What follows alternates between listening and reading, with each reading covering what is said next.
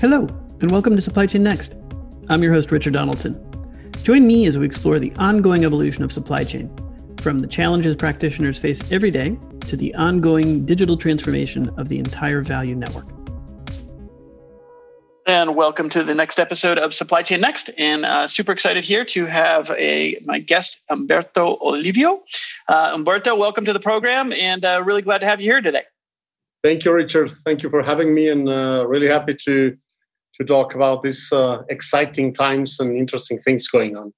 Well, and I think people can tell from your accent, you might have some international flair in the background there, and then that contrasts with your emblem of Innovation Texas. So would love to just start with a little bit about yourself and kind of who you are and where you came from. Sure. So again, my name is Humberto. I was born in Mexico City. Mm-hmm. But I was, since I was a little kid, traveling all over the world with my parents. Then fast forward, I went to study economics. Then I was living in Manchester in England, where I got my master in international finance. Mm-hmm. And then professional life, I was working for Citibank in New York. Mm-hmm. I was, for some years, involved in investment banking. And then I went to the dark side, to the trading side of it. So I was head of trading in the New York desk. And then for some years, and then moved to Santander, mm-hmm. where I was head of investment banking at Santander. So I guess that gave me a really interesting perspective on many industries and many different changes at that moment. And we're talking about the 1990s, more or less. And then I moved to Texas, to San Antonio. Mm-hmm. I started with a couple of partners, a venture capital firm, private equity venture capital firm. Mm-hmm. And that's where we started getting involved in, clean energy or renewable energy, mainly solar, mm-hmm. And then tech around the energy and clean energy. And then eventually I was involved with some projects in Northern Europe around the same thing, energy, mm-hmm. And technology. And that took me to which is now clean tech and the circular economy and deep tech, which I think it's really exciting. And this is, something that's getting a lot of traction post-COVID, or as we get out of the pandemic. So, absolutely. And let me jump in on that one, because I think it's a really interesting, and as a former investment banker myself, but you were in it a lot longer than I was. You really kind of spanned the banking spectrum from commercial to investment, trading all in there, in that looks like 15, 16, 17 year kind of time frame, which is, a career unto itself. Did you ever envision yourself moving into clean tech and alternative energies, or how did that happen? I mean, you don't, that's not a transition. And investments, I get moving to private equity and venture capital. That's kind of the, right. fairly typical, cross-pollination between bankers and VC and private equity. But then you went even further, and in the 90s, no less, which clean tech and all that stuff wasn't really nearly as popular as it is now. So walk through that. How did you go from banking to kind of get into investments and then into the clean tech world? Well, when I got to Texas, to San Antonio, I started, we started this private equity venture capital firm. And for some reason, we started getting, I guess, a couple of pitches around solar energy. And this is in the 90s? This is 95-ish, more or less. Okay.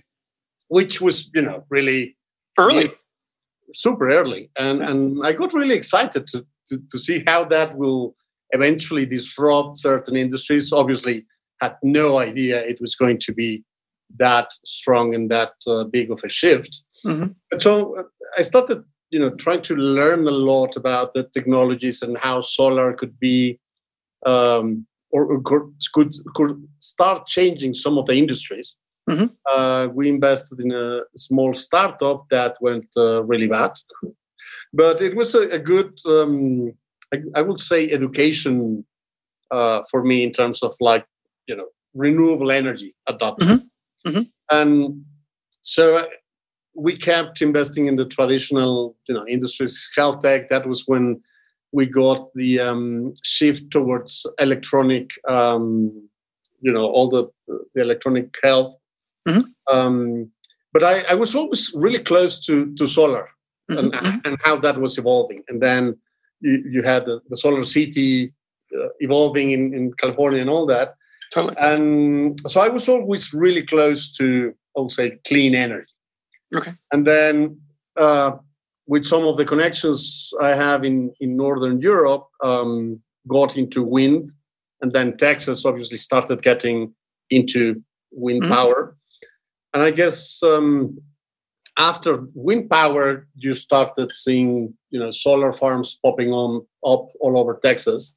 Mm-hmm. And then it started to make sense. So it was, that's when at least I knew it was going to be a really powerful thing. So I started getting more and more involved, both in, investing, learning, the technology around that, because obviously you have the technology around, say, the solar panel, for example, but how does that connect to the whole grid? And then that's when, we started talking about the smart grid and how will that change the whole system. And next, it's 2018. Right. We're working a lot on clean energy, clean tech, the smart grid, and all the new technologies like, AI, blockchain. How is that getting into the decentralized grid? Right? Well, and building on that, so, and sort of recapping a little bit. So kind of your initial pull into kind of the clean tech world was solar, which, by the way, mirrors, I think, where most people have been playing for a long time is in solar. Go back to the 80s and the 90s, and really the only things that people had in front of them was solar energy, and people have been playing with that for a while because that goes back decades. Wind energy has been there for a long time, again, going back decades. Kind of your usual suspects, right? Solar and wind, let's say. But then, as you sort of remark here, is that was still early, very, very early days.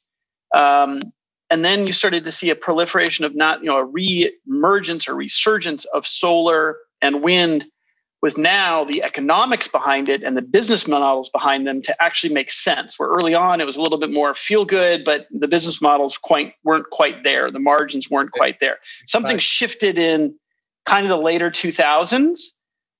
Now I personally would tie it to the rise of a lot of the data center movement and infrastructure movement in internet, because those people were at the vanguard. This is my former life, but those people, Google and Microsoft, were looking at renewables very early on because of the energy consumptions in data centers. So they really started spending money. Therefore, these companies could make money doing solar. That doesn't mean they weren't building on their own.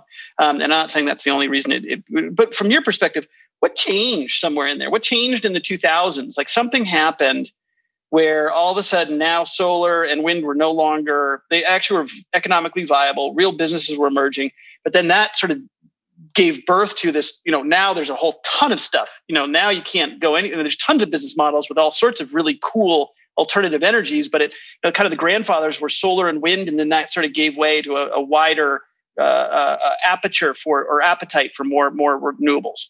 Right. Yeah, I remember it was 2005. I was in San Antonio and I got this, CPS Energy, which is the largest municipality-owned utility in the U.S. So I got this in the mail saying, well, would you like to, shift to clean energy, to renewable energy? That was the term was renewable energy. And you could say, okay, I want, X percentage of my bill or renewable. And I was like, well, that sounds really cool. And obviously that will lower my cost of energy. Actually, the next month it was twice as much. Right. I was like, no, I don't want to feel that good. So I just, right. Let's get back to traditional energy. But it was still, expensive. So we're talking about solar panels were expensive. The technology was not there yet. And I think what changed is, well, many things. Technology became cheaper and cheaper and cheaper. Then China was the big thing. So China started investing a ton of money for, especially for solar. So the technology and like the solar panels became really cheap. Right. Then, the technology was there. So it started, you could see the drop in pricing for clean energy. And then I guess it got mainstream. And there was a feeling of, I guess, after the crisis, 2008, 2009, people wanted to feel good. So let's do, this greed economics. Let's do something good. And I guess that's, if you add technology, lower prices, a big boost in China, and I want to feel good, that's when it started to get traction. I see. And then you see Europe with lots of investments, especially, for example, Denmark with wind. So Denmark is, the powerhouse for wind turbines, or producer of wind turbines. And I think the US started to, little by little, get into that. And, I never thought Texas will be the powerhouse for clean energy in the US. Right. Right? So oil and gas, and then you are, Texas is the number one producer on, wind energy, and the second producer on solar, behind California. So it's, you have both worlds. And it's interesting to see also the transition around, the traditional energy, which now they call themselves energy companies, not oil and gas anymore. So they are energy companies trying to, do some transition, some part of their business transitioning to clean energy. And so again, somewhere in sort of the later 2000s, when we get into the 2010s and sort of this, the first decade, I guess, of the 2000s, right? You began to see this, big proliferation of consumer-related solar, not so much wind, that's always been around. That started giving the economics, a little bit more of a boost to allow for more development, proliferation, whatever. But then also enterprises started getting into it, right? Led by the sort of data center industry. So you had this sort of concurrent effect of both consumer and enterprise kind of coming together. The internet was kind of driving that. Then all of a sudden that, again, money begets money, right? So all of a sudden it's like, now we can start getting into this. So now there's wind and, ocean and all sorts of other, cool battery technologies and storage. And, we get to where we are today, and I'll come to that when we get there. But there's this sort of other thing where it just started from an investment standpoint, like, because you're also leading the way from an investing standpoint. When did you start seeing companies start to make more sense? Or, what companies were making sense around that time frame, late that first decade into the second decade of 2000, from an investing standpoint? Like solar started making sense, wind started making sense. Anything, batteries probably around that time frame. Anything else that you saw that was sort of, about 10, 15, we'll call it 12 years ago Batteries were not there yet. That was one of the big issues. So you had, lower costs on solar panels and the technology, but the issue was, how do you storage the energy? So it was not there yet. I guess, some of the Northern European companies started to make a big shift. Ørsted, for example, from being 100% oil company, now it's 100% clean renewable energy company.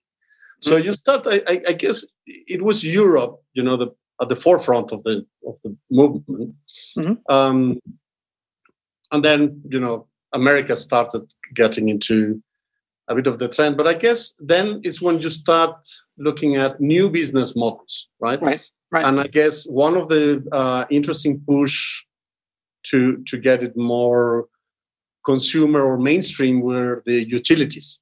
So you would be, in the case that I'm really close to, CPS Energy started, again, getting into renewable energy, solar, wind, even though it was not as cheap. My experience was, it was more expensive, but they were already testing, okay, this is going to be, something in the near future. So they started investing a lot into renewable energy. And then I guess the moving fast forward, the movement started in the Nordics with the Greta Thunberg of the world, and this big movement of Generation Z activists. One time I was in Norway, and they do the Friday strike, right? The strike for the climate, and I was Greta is from Sweden, but it was all over the world every Friday. So it was Friday. I went to the square in Norway, and I thought, maybe 20 kids protesting, and it was close to 3,000. Wow. So it was amazing. And you had the parents, the 2-year-olds, the 15-year-olds. So it was a real movement. I would say it's a real movement. So I guess that also started, the ESG, in line with the ESG movement, corporate ESG. Right. Where in the past it was corporate social responsibility and sustainability, whatever that meant. It was just, a lot, greenwashing and just putting a green stamp there. It was like, okay, I'm doing good. Right. Then you start getting the technology and the metrics. Yes. And so it was not as easy to be green or sustainable. You needed, the beginning, some metrics. And just because I want to double click and not let that go to waste, because I think that's where you really start to see the measurability, which in turn, where I think you're headed as well is, once you start measuring and publishing that data, then all of a sudden everyone starts getting into it, and then there's some competition, market forces start happening, right? Yeah. So what initially were the measurable aspects of enterprise or consumer, we'll call it sustainability? What started that? Like, for instance, I can look at the data center industry and say PUE was a metric that was invented that gave rise to energy efficiencies in data centers. Was there something that you saw? Yeah, go ahead.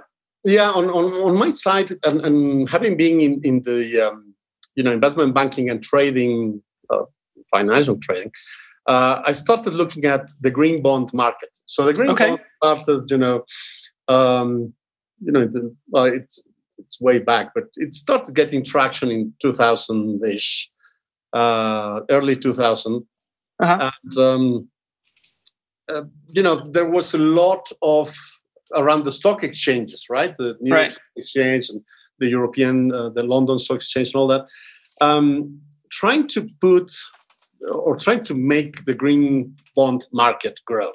Right. And nobody cared about the green market. So you had, a couple of issues of green bonds, and then it started evolving in terms of how do you measure the greenness of a bond, right? Okay. So you need a third party, it can be the stock exchange or the issuer. You need third parties. So I guess that started a different niche business model. And then that's where, for example, Moody's and all these rating agencies started to do the green bond, check or approval or certification. And sorry, just for clarification, because I'm not sure everyone maybe knows about a green bond or when that happened, but can you just give a quick high-level overview? I mean, a green bond, a bond was, is money invested to do X. Right. Well, a green bond started with, some sort of project that's tied to what I call green. Again, it was like sustainability, something that's out there, not really measurable.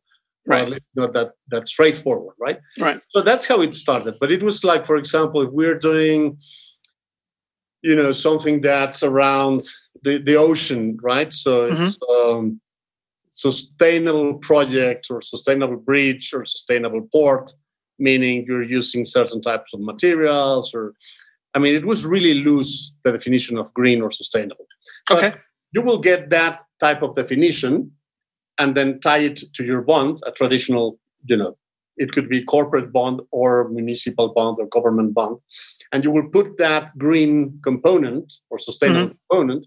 And then in theory, it will lower your cost of capital because it's something good, right? Right. It was not really like that because it was the same thing until you started measuring, okay, what do you mean by green or sustainable, right? Right. And that started evolving when you start getting metrics. Okay, what do you mean by green, right? Right. Now it's, for example, and we'll get to the circular economy, it's more measurable because it's, you start getting this sustainability, green, and then you lower to the point where you can really touch it or measure it. Mm-hmm. Mm-hmm. And so you start, the market started evolving. You got entities that will measure your greenness or your sustainability. And then the bonds or the green bonds will have a lower cost of capital. Mm-hmm. Right? And it didn't get traction until, a couple of years ago when you have this new wave of ESG, environment, social, corporate governance, corporate responsibility. Right. A lot to do with the SDGs, 2015, when, they started with getting a lot of attention with the Paris Accord and the SDGs. And I guess that's when corporations started really, okay, we really need to get our act together. Mm-hmm. And this is a real crisis. So that's when you see, I would say, the new wave of environment, social, corporate responsibility in a way you can measure it. Right. And let me come back to that one too. So, because you make another comment where all of a sudden, we've been talking about, my goodness, I mean, I go back to even, I'll date myself here, as a kid in the 70s, thinking about when in the United States, people used to throw their trash out the windows. You go to McDonald's. I mean, literally, you explain that to kids today and they can't even fathom that. I barely can remember it. It just seems so foreign now. Like, you literally would see people throw a bag of McDonald's out the window on the side of the highway or the road. And that was okay. Yep. Clearly that stopped. It took years to kind of get there. And thankfully we're now socially kind of engineered to kind of be, revolted at that, right? Which is awesome, but it took a while. So smoking. Well, right. Same thing, or at least get away from the fact that smoking, God forbid, when they said it was good for you, got in an airplane or a restaurant where you don't have a choice, right? Go ahead and smoke outside if you want, but geez, let's not do it where you're surrounded with everybody in a hot box. But what is it with the enterprises? And I'm kind of fascinated because I think this is where this opens up to where we are in modern day. All of a sudden, measurability gave validity to the movement of sustainability, gave validity to, I can actually see what I'm doing now. It's not some arbitrary, I just put $1 million into a bond. I don't know what that does. I don't know how. And so one, I think 100%, but then what is it now that's real that you're pointing to both as an investor and certainly an expert and advocate in the space? What's happening now that people can see, that's tangible, right? That, and I'm not asking questions. There's two parts of the question. One is, I think the answer, and I'm going to pre-answer this, is carbon math or carbon accounting, because people are very focused on that right now as sort of the thing to measure and the thing that we're fighting against. Mm-hmm. So that's one, is that become more real now with carbon math and carbon accounting, and therefore, we can actually now tie it to certain things. But my secondary question on that one is carbon the only thing from a sustainability standpoint that we should be focused on? Because I think, if I'm honest about the discussion, there's still some debate on carbon and its effectiveness, and but we're all in. It seems like everyone's talking about carbon right now. But I want to make sure that we also have the open conversation around is there's probably 50 other things we could be doing to achieve sustainability or harmony with the environment. Are we also talking about those, or are we only so blinded by carbon accounting right now that we're not looking at all these other things? No, I think, in the past, corporations were talking about corporate social responsibility, which was, I can make money regardless of how I make money, but at the end of the day, I will, give to my favorite charity. So that was what they were doing, right? Yep. I think there was a big shift on consumer awareness, and a lot of that has to do with technology, social media, internet, etc. Yeah. Which eventually goes to where we are now. It's not corporate social responsibility, but is more what they call ESG, environment, social, corporate governance, which means it's not giving to charity after the fact, but how did you make your money? Right. So it's all the way to how do you treat your employees? How do you make money? And that's another topic, the supply chain. No, are you using kids in faraway countries, or are you polluting not in the U.S. but you don't care if you pollute in Mexico or Chile or whatever? Right. So I guess the awareness, the shift on the consumer, and awareness, thanks to a lot of social media, made the corporations, okay, we need to be real. And to be real, you need to measure, track, and then present, right? And so it was not only I do good at the end of the day, regardless of how I made money. I need to present and be transparent on how I'm making money. That means how I make my products. How do I sell? Is it real? What's the transparency around corporate governance for my company?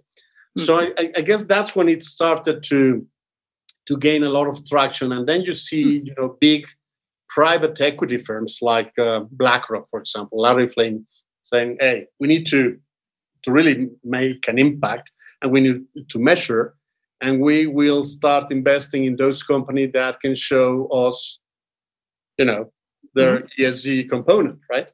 So that started a big ball of snow, I guess, into the corporate world. Yep. Then again, the SDG goals and the UN and the big, the World Economic Forum. Then you have all these coalitions of either environment, social, corporate governance, or and then of course technology. Right. You have the data, you can measure. Right. And so with that, and let me double, and that's a really interesting point. I don't want to overlook this as well. I think you've made something an incredibly insightful comment, which is, ironically, it really was the transparency that was brought to enterprises, and I think, as you said, how they made money. That before never happened. We didn't see that company X, Y, and Z was strip mining in a certain corner of the world, which before the internet they could not say that. So no one knew that was happening.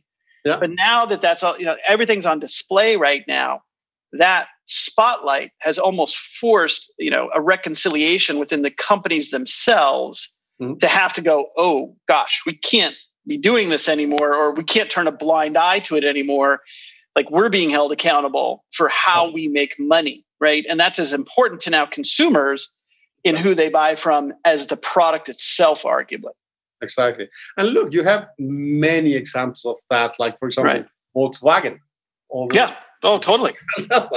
The big problem they got, with the emissions and the cheating. Right. And you have a ton of cases like that, where now you have social media, you have, the consumer is aware, is paying attention. So you as a corporation, they started shifting to more transparency not because they wanted, because they had to. Right. It's a fair point too. It's the enterprises tend to be a little bit, you got to drag them a little bit sometimes, right? They aren't proactively doing certain things, especially in the path towards profitability. But now you're shifting their DNA a little bit. So in this, I was going to circle back to another question, which is, so this transparency, this accountability, this visibility, which is new, that's driven by technology and the internet, right? So that's a brand new thing that didn't happen before. So that's driving, this behavioral change now, which is we've been talking about for decades, but now it's happening. Let me go back to, again, the goal of sustainability and things that companies are choosing to do, because we get back to this. Well, what does it mean to be sustainable? What is my end goal? As a product person, I always like to think about what's the problem we're really trying to solve, and that's when and I'm really interested to hear your opinion on this one. Like, if I asked you to define what is our human being species or global corporate objective in sustainability, what is that? Well, I would say to do good to the planet and do good to the communities you're doing business in or with. And I think one of the interesting things for corporations is, once you start getting the push from the consumer, you need to change. You need to, if you want to stay in business. And one interesting thing happened. It used to be either you are sustainable or good in terms of how you make your products, how you treat your employees, and how you manage your company, or you're profitable. So it was like a either or. Totally. And all of a sudden you start realizing that it's not either or, but rather the more sustainable and social and transparent or good practices made your company more profitable. So I think that was a big shift to the mindset of at least the CEO or the board mindset, right? Where people say, well, it's not a cost. It's actually, investing in making a more profitable company. So I think it was more business oriented and profit oriented rather than let's do good. I'm not saying there are not CEOs that want to do good, but it's basically an economic. Well, I think you hit on something again here, very insightful, which is, previously or however long ago you want to say, it was seemingly a binary or mutually exclusive decision. I can either be, or binary in the sense of I can either be profitable or I can be sustainable, right? Yeah. Somewhere in the last decade or 15 years, that's changed, right? You don't have to choose. You can actually lead with sustainability, and that actually increases profits. And we're going to come, because I think this is where we get into circular and some of the other things that are out there that are easy to do. But I also don't want to leave this sustainability at a high level, right? This is where I get into looking at, like, we know, for example, we pull out 4 or 5 gigatons of stuff from the earth every year, right? And almost split between biomass and, mined minerals and things like steel and copper to produce all the stuff that we produce. Yep. But then 8% of that is circular, right? So we're only recirculating 8% of this stuff, right? Which is like, well, how come we're not at 50% or 60% or even 30%, for God's sakes, right? Like, there's so much waste and excess out there. And that's very tangible and real, and it's going to bring me back to circular. But then concurrent to that is also this measurement of carbon. Like again, that seems to also be very hot right now, no pun intended, or maybe there is a little pun in there, in the sense that, people are thinking about, retained carbon and carbon math and carbon calculations. What's the carbon that goes into this building? What's the carbon that goes into this, steel girder or pipe or whatever? And so my question with that one is, and this is where I don't know enough in these sort of sustainability circles. I get it in the sense that that's very popular right now, but is that, circular to me, not pulling things out of the ground, that feels simply, that's about sustainability to me. I don't want to consume more. I want to reuse a bunch, right? I don't even care about carbon at that point.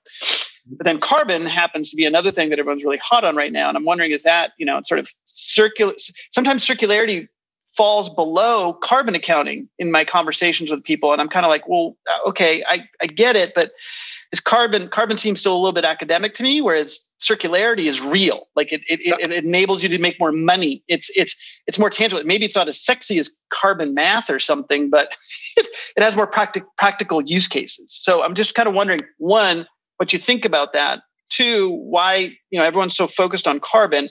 And three, do you hear or see anything else that's sort of emerging as another category that helps us get towards sustainability? Well, one thing that's changed the whole game is obviously technology. Right. So technology is being the enabler and the driving force to all this, circularity, one. And I see circularity as part of the big picture. So circularity is not, the whole sustainability umbrella. It's a big part of it. Right. But I think right now with the technology and the new technologies we have, you see a lot around carbon, for example, carbon capture. And totally. For example, Canada is leading with carbon capture and storage. So now you have the technology where you obviously measure, you can cut your carbon emissions, but you can also capture your carbon emissions and you can storage your carbon emissions. Right. And you can use that carbon as fuel for different other industries right now. Right. So, and it's interesting that, for example, Canada started doing that or leading that in Calgary or in the oil and gas region of Canada. Mm-hmm. And I see a lot, for example, starting to happen in Texas, the oil and gas, right? So I guess another thing that started happening in the past is deep tech, which deep tech is basically the use of science, research and development, and many other technologies. So it's bits and atoms, right? So it's not, for example, just a new digital platform or an app, right? But rather, for example, what Tesla is doing, what SpaceX is doing. So where you have the physical advancements or physical innovation along with the tech or digital component. So it's also problem focused. So deep tech is problem focused and technology enabled, but it's not technology driven. It's problem driven, right? So that's what you have. And so in that, sorry to jump, because I think this is also important. And this is where that deep tech that you're talking about is kind of another way to look at how this technology, this transparency, like this deep tech allows us to get deeper into some of these kind of supply chain, where things are coming from, how things are affecting the earth, AI, machine learning, whatever you want to throw that deep tech at. It may spit out some ideas that we haven't even thought of, because now we can allow, there's autonomy within the technology itself to actually go tackle some of these problems. Right. Well, a traditional industry, for example, now that we're talking about the infrastructure plan or the jobs plan, you will think, the traditional infrastructure, which is roads, bridges, ports, right? And now with the new technologies, you're talking about how can we design this new infrastructure, for example, for EVs, right? Right. So you need the technology component or the digital component for this traditional infrastructure. So at the end of the day, you need a hybrid infrastructure that has the digital component and the physical component, because everything is evolving. How are we going to deal with, freight EVs, right? Or autonomous freight trucks or cars. Right. Well, and so let me again, kind of, this brings us then into the circularity. So now kind of looking at where we are today and sort of the hot things that you're seeing. I mean, clearly sustainability is a high level topic. Of course, we touched that. Circularity, I want to come to that in a second. Carbon accounting seems to be concurrent to circularity, right? I mean, because circularity, we know what that is.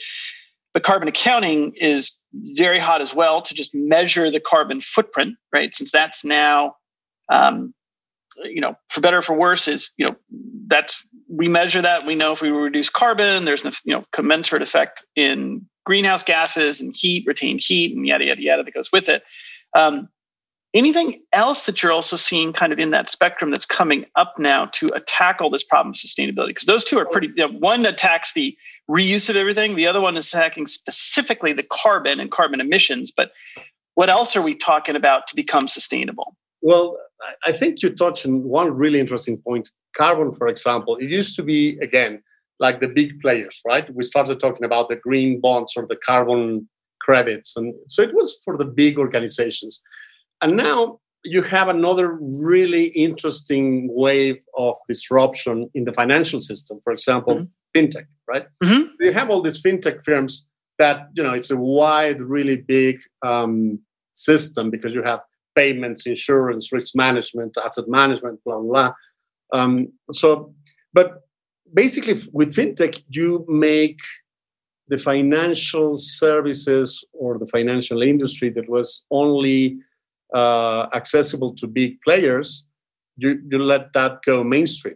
So I guess when you go mainstream and there's a behavioral shift on the consumer, and then it's like, for example, Bitcoin or crypto, right? If I can play in that industry or in that game, me as an individual, maybe fintech can also help with carbon markets or carbon credits or carbon trading for the masses. And so I think that's where there's a huge opportunity for fintech firms to tap into the carbon market. Got it. And so just to double click on that for a second, because this carbon markets and carbon accounting leading to carbon markets and carbon trading, though, because you got to have accurate carbon math, right, before you even get to the trading. But that's also then one of the things that's sort of being, right? But it's coming back, right? It's in vogue. Like carbon, like you said, green bonds, greenwashing, carbon markets, carbon offsets. I mean, they've been around for 20 years, but there's something different.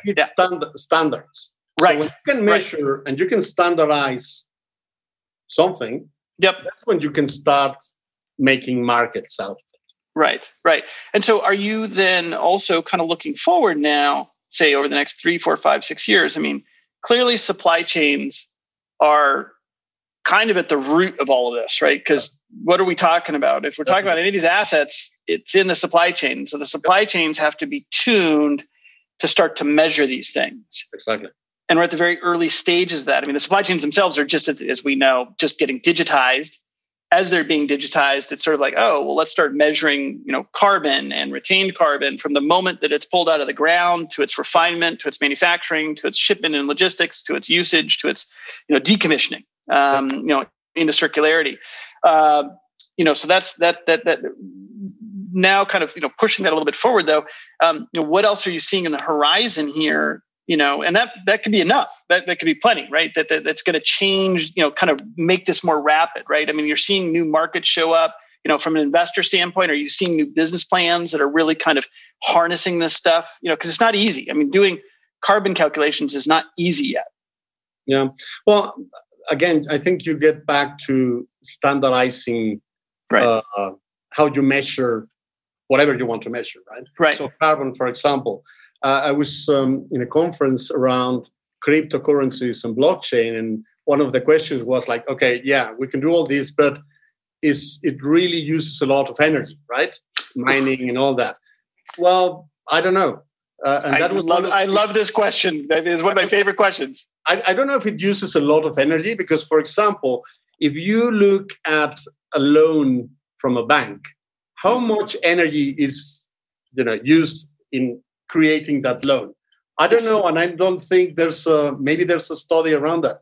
But we don't measure, for example, how much energy is using the back office and the commercial side of the bank and all these things that you don't have in DeFi or blockchain or crypto.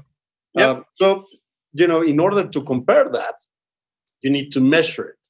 Correct. So I think we're getting more and more and more measures, more standards. And that lets you, say, okay, this is the opportunity. Here are the opportunities. Here are the new markets. Mm-hmm. Because now we're talking about the same thing, right? Mm-hmm. Mm-hmm. So do you think then, well, actually, it's an interesting question then that's inherent in that. Do you see energy calculations as like when I look at my food labels now, everything has a caloric count and how many servings. And that took a while for the FDA to implement that because you didn't used to have that, right? I didn't know that there was all these ingredients and I didn't know these calorie counts. And now every menu has to have calorie. I mean, I remember that was controversial 20 years ago, right? Now it's like you expect that. I want to know what the calories are of what I'm putting into my body.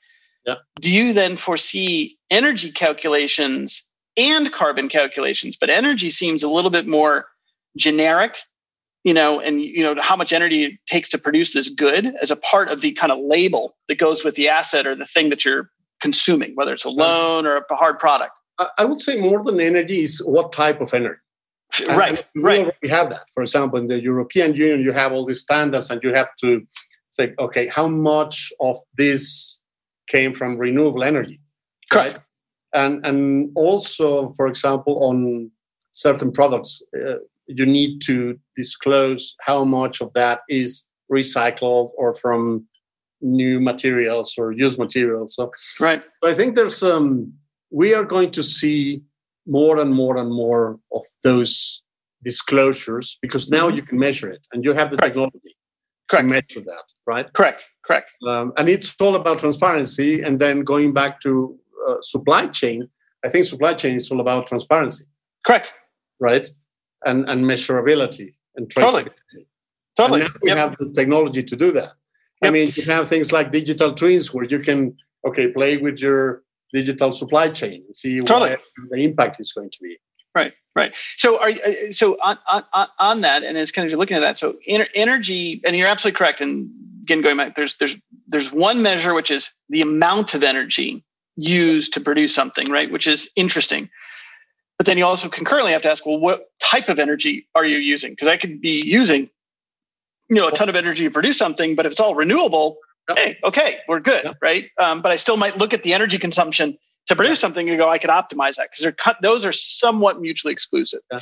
But then we get in. Go ahead. Make a point. For example, when you look at the Bitcoin miners or correct these guys, those guys are the first invested in having clean energy or renewable energy because it's cheaper. Totally. So they are the ones pushing also the boundaries or should be pushing the boundaries to be more renewable energy for the data centers, for example. That part.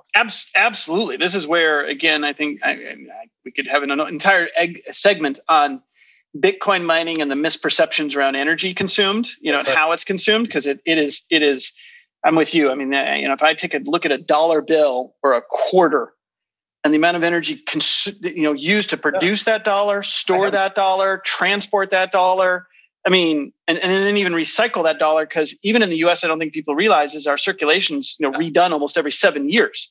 Exactly. Whereas I mine one Bitcoin, my energy pretty much is done at that point. It's a one-time thing to produce that coin, and then it's almost zero to trade that thing.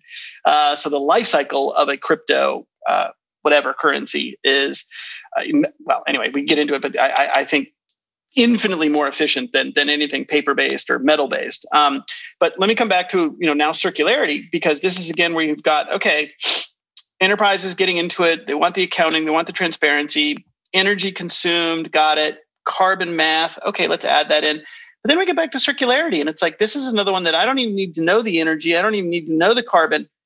Why aren't more companies embracing circularity? Or is that another trend that you're starting to see kind of change a little bit too, right? Because that seems to me like, I don't even need to know this carbon and all this other stuff. If I'm doing more circular, I mean, it's just good for everybody. And by the way, I'm also being a lot more profitable. Exactly.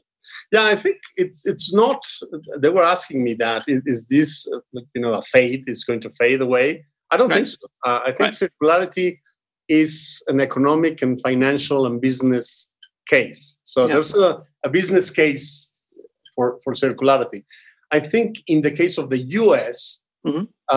Or let me go back. In the case of Europe, it started with historically, more dense cities, scarcity of resources, the war, blah, blah, blah. Mm-hmm. And so they're more aware in terms of use of resources or materials. Mm-hmm.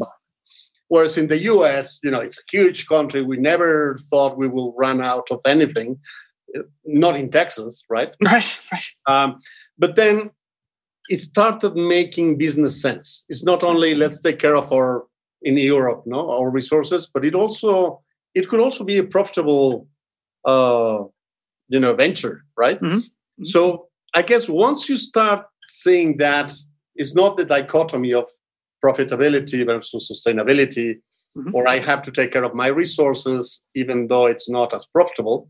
Mm-hmm. When you get that myth away, mm-hmm. I think in the US, you start seeing a lot of people saying, hey, this could be a really interesting business. So if I get into circular economy business model, which are many, mm-hmm. I can make a lot of money. And that's where you see, and you have the technology, right? So that's where you see, for example, marketplaces or platforms popping all over the place. At least in paper, it makes business sense.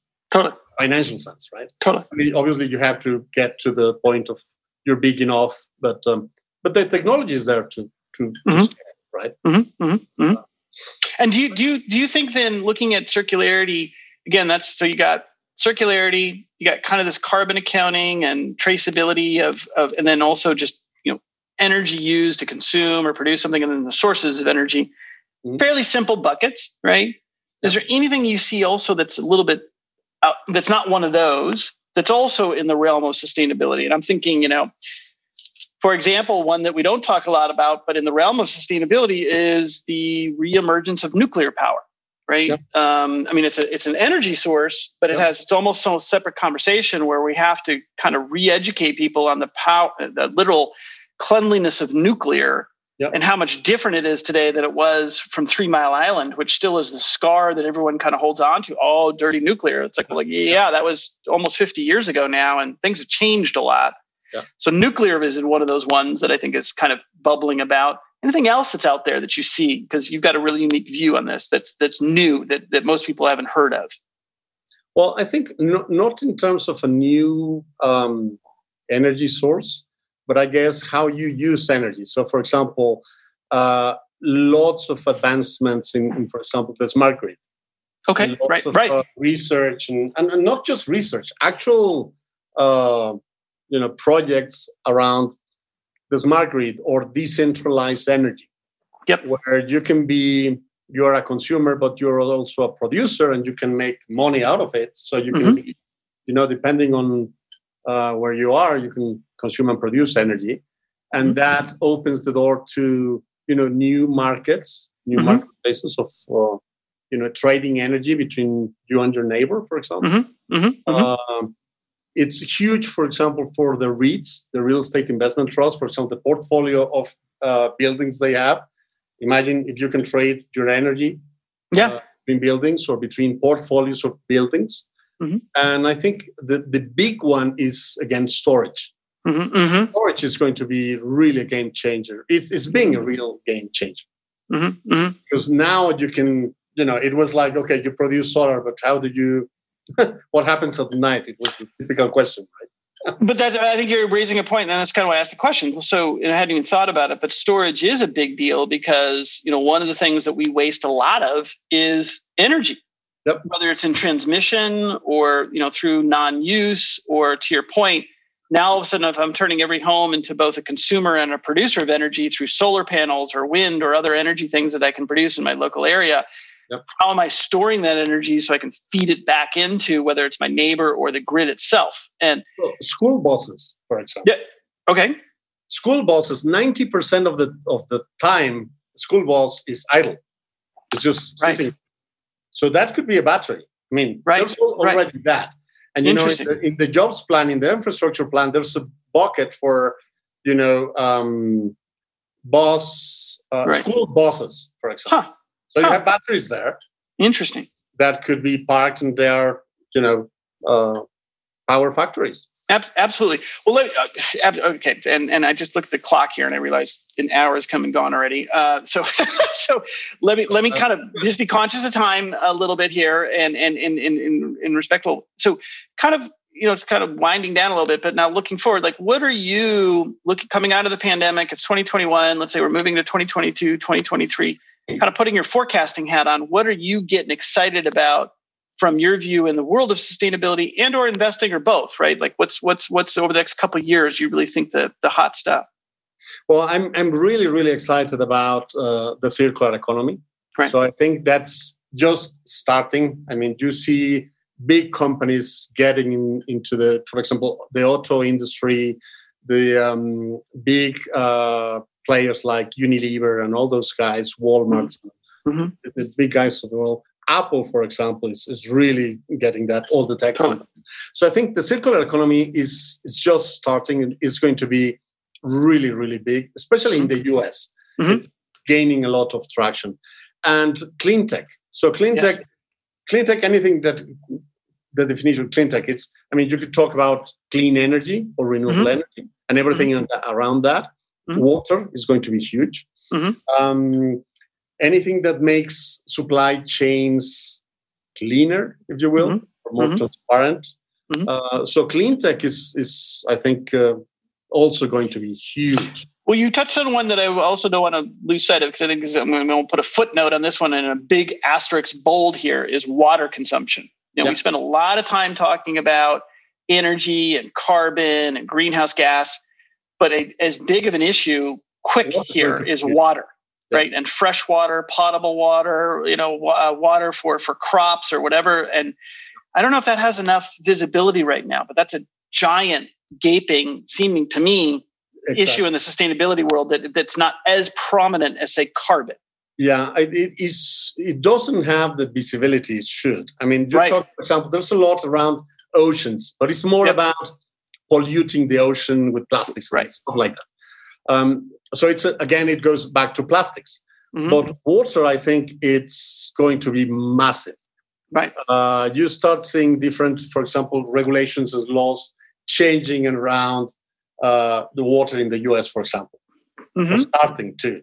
Yep. So I think water is going to be massive in terms of how you use technology to, manage water systems, trade water, which is another market there's not a trading market for water, established. And I think that could be really interesting with the right technologies. Absolutely. And I would go, one that I'm a little familiar with is like desalination. Yeah. As some of the technologies to take existing water, i.e. salt water, and convert that into potable, human or, animal-based water consumable, right? Israel is doing amazing stuff around technology. Right. Yeah. Right. Awesome. Well, listen, this has been, as I knew it would be, fascinating conversation, could keep on going. But I think there's just so much in here to unpack and go into. So, just want to thank you a lot for hanging out and chatting for a little bit, bringing your expertise in here. And, we'll be doing more of this, but, and I think also you hit on some just, even coming towards the end here and talking about water is another one, right? Hadn't even really thought too much about that. And I hope people think about that, right? We get caught up in a lot of the enthusiasm around, sustainability and carbon and, green and all that sort of stuff. And over here is this water conversation. Like we got to bring that up a little bit. Maybe we should do that. Maybe do a small panel of people that from Finland and Canada, which is totally the world. Totally. Absolutely. But anyways, thank you so much. Really appreciate it. Thanks, have a wonderful time and we'll be talking soon. Thanks, Richard. My pleasure. Thank you. Take care. Bye. This is Richard Donaldson. Thanks for listening. If you have any comments about the episode or topics in supply chain you'd like us to explore, we'd love to hear from you. You can reach us at supplychainnext@requus.com. And while you're at it, why not check out the Requus platform at supplychain.requus.com. Requus allows you to manage the full asset lifecycle in the cloud, collaborating with your entire value network to buy, manage, and sell your assets. Find out more at www.requus.com.